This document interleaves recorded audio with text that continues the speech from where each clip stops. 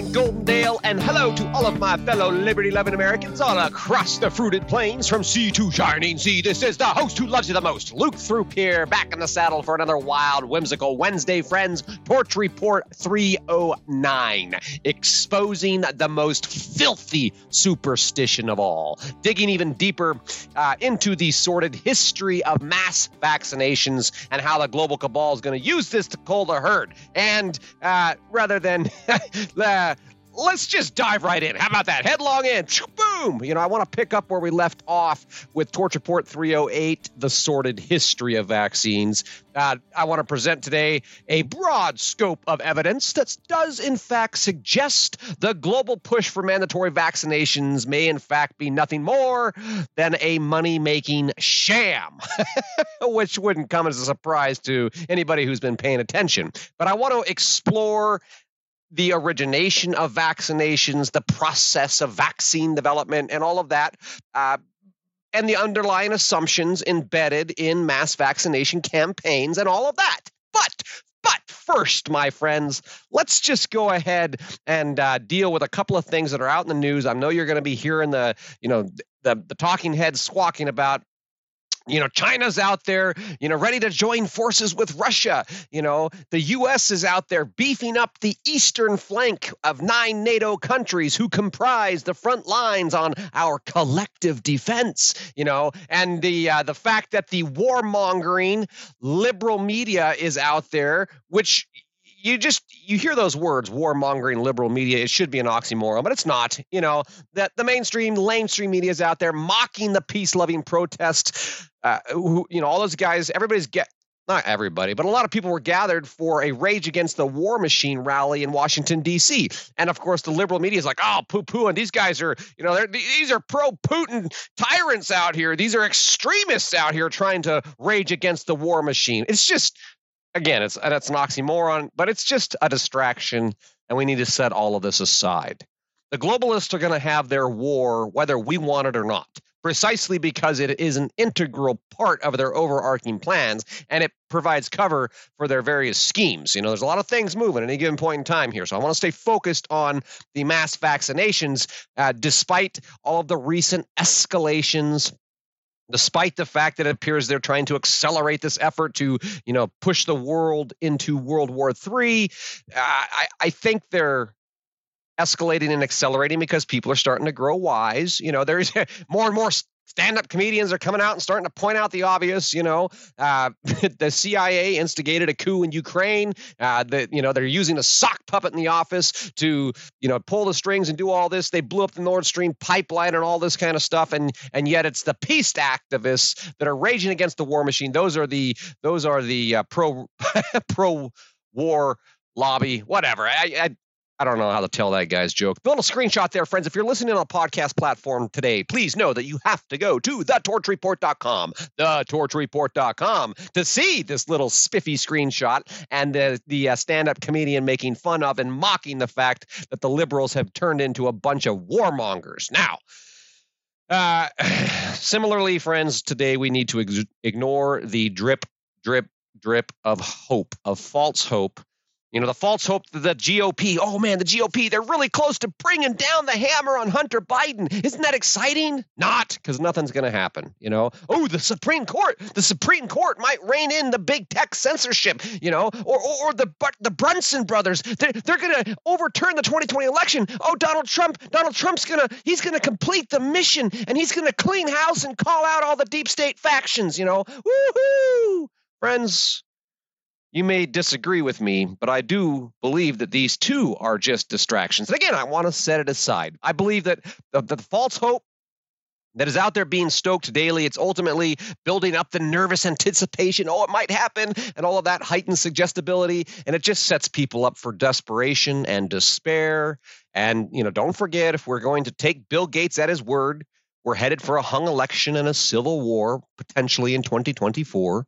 And I believe, given that backdrop, that they're diligently conditioning the population with the requisite emotions and the embedded backstory to make that happen. So all that stuff that we're not going to talk about today, that's what that's about. It's provoking the emotions, it's establishing the story in the minds of the people to accept a hung election and a civil war as an inevitability, as predicted by the great evildoer himself. Now, that let all set aside, let's address the bigger issue here today, which is the crime of vaccination.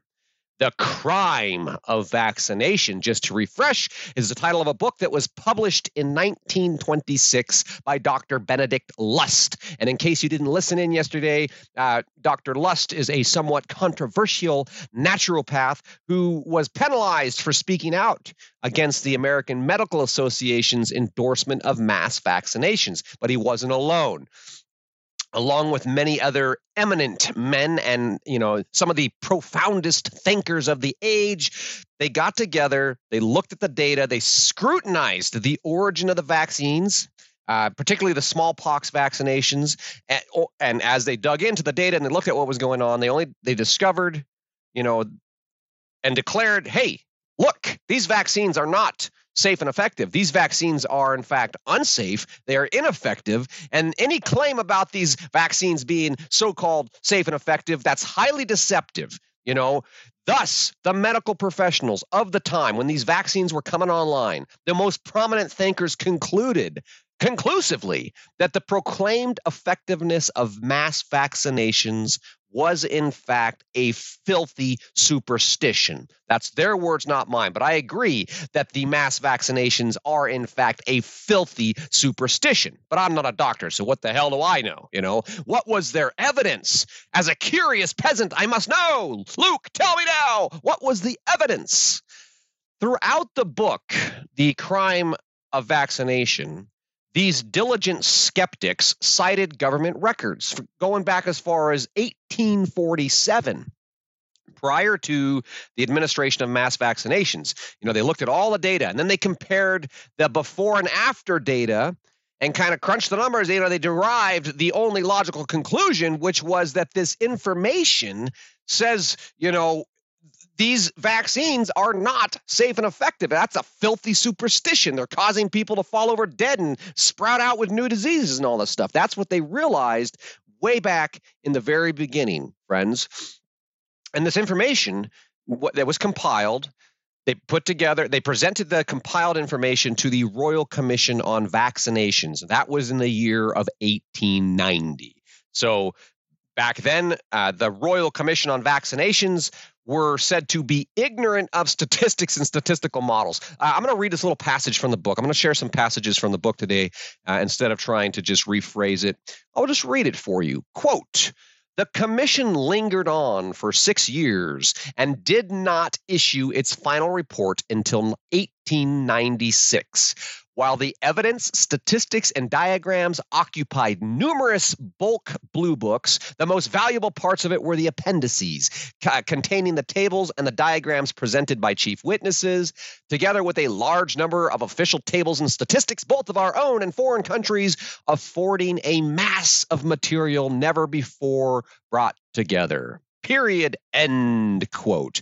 Now, I think that's telling. That the point that was being emphasized throughout the section was that these medical doctors who were sitting on the board of the Royal Vaccine Commission, they were not mathematicians. And so, there were medical doctors that were good at math and also, statistical experts that were looking and showing. They had these charts and all this kind of stuff. And look at what's happened before the vaccines, after the vaccines. Well, look at all this death has skyrocketed. It's actually more than doubled. And that was based on the data, coming into the end of the 19th century, late 1800s. And okay, that should have been enough for people to pay attention. What the heck's going on here? But the commission was so convinced about the effectiveness of the vaccines, they didn't question whether or not the vaccines were effective. They couldn't question whether or not the vaccines were effective because, not only were they incapable of seeing the data for what it was, ultimately, They were bought off. They had a vested interest in these vaccines being just what they said they were. At any rate, the doctors on the commission ultimately could not come face to face and did not accept the evidence that was being presented that disproved their theories and pointed to the harm, the very real harm that was being caused by these injections, smallpox vaccines in particular. But of course, that's not the story that was then later promoted. So the story in the history that we hear most often is how smallpox vaccines saved the world, and oh my gosh, it's amazing, and all of that. But in the very beginning, as early as the late 1800s, they were beginning to realize that, you got all this evidence, these diagrams and statistics. The data shows conclusively these are not safe and effective. And which, of course, I don't know, makes me curious. Are you curious, my friends, where the safe and effective vaccine story actually originated? Well, get this. And I'm reading here from a passage from the book. Quote, "The story goes that Edward Jenner, a chiropodist and barber, he was a foot specialist and a barber, he made the discovery that milkmaids were immune to smallpox. He therefore concluded that something in the cow warded off the germs of human smallpox."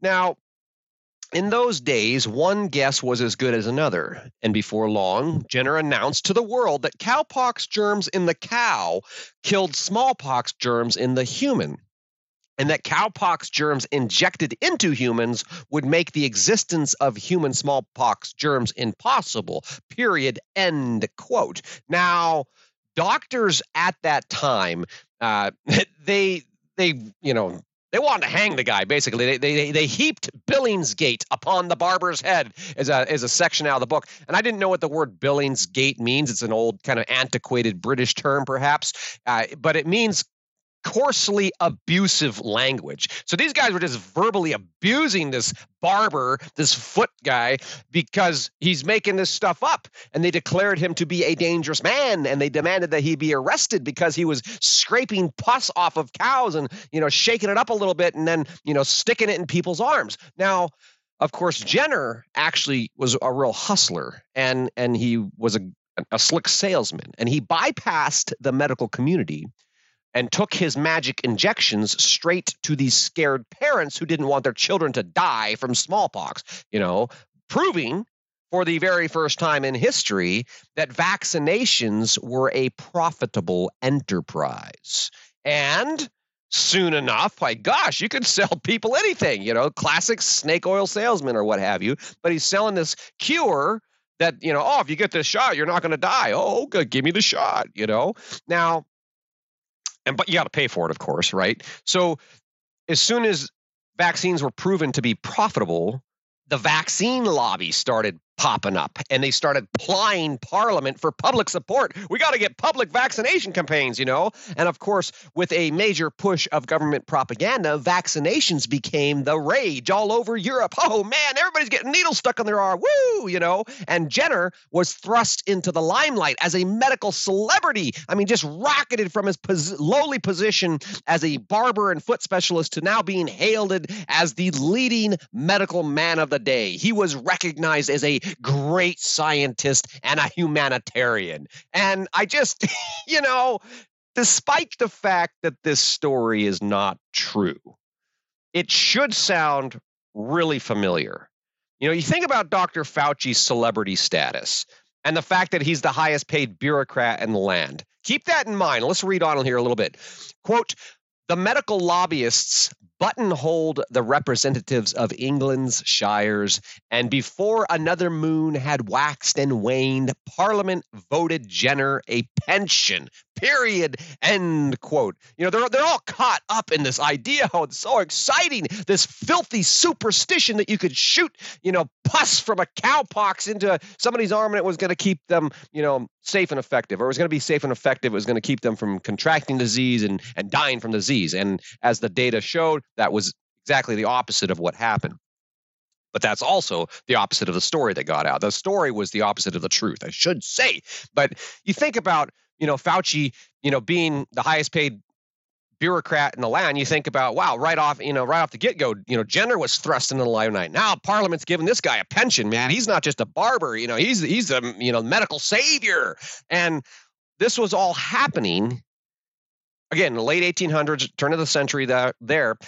It was all happening to the shock and the utter dismay of actual medical professionals who had been faithfully reporting actual medical data, including the numbers of death and disease that were being caused by these magic vaccines. That's what they were trying to present, to the commission. Hey, look, this is not what it says. They had conducted actual statistical analysis to derive their factual conclusion that these vaccines were nothing more than just a filthy superstition. Of course, it was a very profitable superstition, which is, of course, why it became a very political superstition. But continuing on here from the crime of vaccines, the Dr. Benedict Lust goes on. He says, and I quote, a remarkable feature. This section here is coming from comparing the outbreaks of smallpox in various communities, some more vaxxed than others. So it's a little bit lengthy here, but it's worth reading. It provides some context. A remarkable feature of this London outbreak is the high fatality rate. 1/3 of the cases have been fatal. 12 vaccinated cases and 4 unvaccinated cases died. Now, before vaccination was introduced, only 18% of cases were fatal. But now, it's almost doubled that. It goes on to say, at Leicester in 1903 to 1904, only 5% of unvaccinated people died. At Nottingham, Middlesbrough, and Clone Valley, not one single unvaccinated person died in 1921. The medical officer of the County of London recently reported 700 cases in England and Wales in the last 18 months with only one death. And these are largely among unvaccinated townships and such. And so the book goes on. Why then have these London cases proved so fatal in the city of London? Not rural county of London, but the city of London. 1/3 of the cases have died. High fatality rate, over 33%, and the majority of those are among vaccinated individuals. And going on, it says, it cannot be the lack of vaccination, as so many of the patients were vaccinated.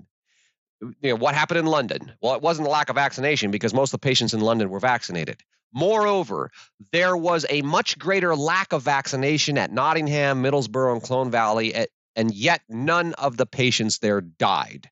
The death rate in this outbreak is so extraordinary, so contrary to all previous records, that it ought to be inquired into. Period. End quote. In other words, all of these vaccinated people are dying. All these unvaccinated people are not dying. That is so extraordinary. It contrary to common sense and all previous records. What the heck is going on? We need to look into that, friends. All of this should be very, very, very familiar, because history is in fact repeating itself right now. The book goes on to document the sharp discrepancies between the vaccinated and the unvaccinated populations. We have looked at that at length. I'm not going to have time to put all the links in there today, friends, but if you are not familiar with what's happening right now, we'll come back. Maybe I'll touch back on that tomorrow. In the interest of time here, I want to kind of bring this to a close a little bit. The reality the similarities of the reality between then and now are astounding to me. The discrepancies between the vaccinated and unvaccinated populations, the unvaccinated people having, a much higher chance of living, faring much better in general. The historical record indicates that in every smallpox scare, large numbers of people have been severely injured by vaccination. That's a direct quote from the crime of vaccination, coming from the top medical doctors and profoundest thinkers of the time, according to the documents there.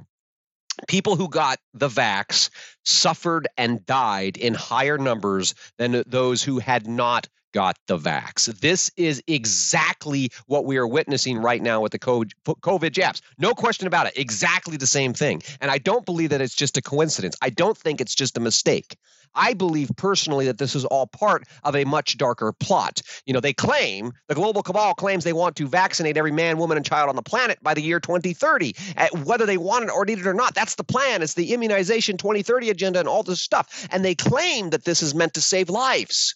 But that doesn't really jive with their depopulation agenda, right? The human population is destroying the planet. So why are they trying to vaccinate everybody and save lives? Friends, if we allow for the fact that mass vaccinations may in fact just be a filthy superstition, that mass vaccinations may in fact lead to an untold amount of suffering and death while simultaneously lining the pockets of crooked politicians, doctors, and lobbyists, then we can begin to connect the dots. Friends, patterns abound. They've used this playbook before, and therefore patriots would be wise to take note and tell your friends. That is the message of my heart for today. These things are a filthy superstition. I happen to believe that the book is right. Friends, if you're enjoying this podcast, please take the time to find the little heart on the Substack app or the website. Click that little heart and give me some love. It does help me boost in the algorithms. Friends, subscribe if you have not subscribed already. Please consider joining the Patriot Club to help support this publication.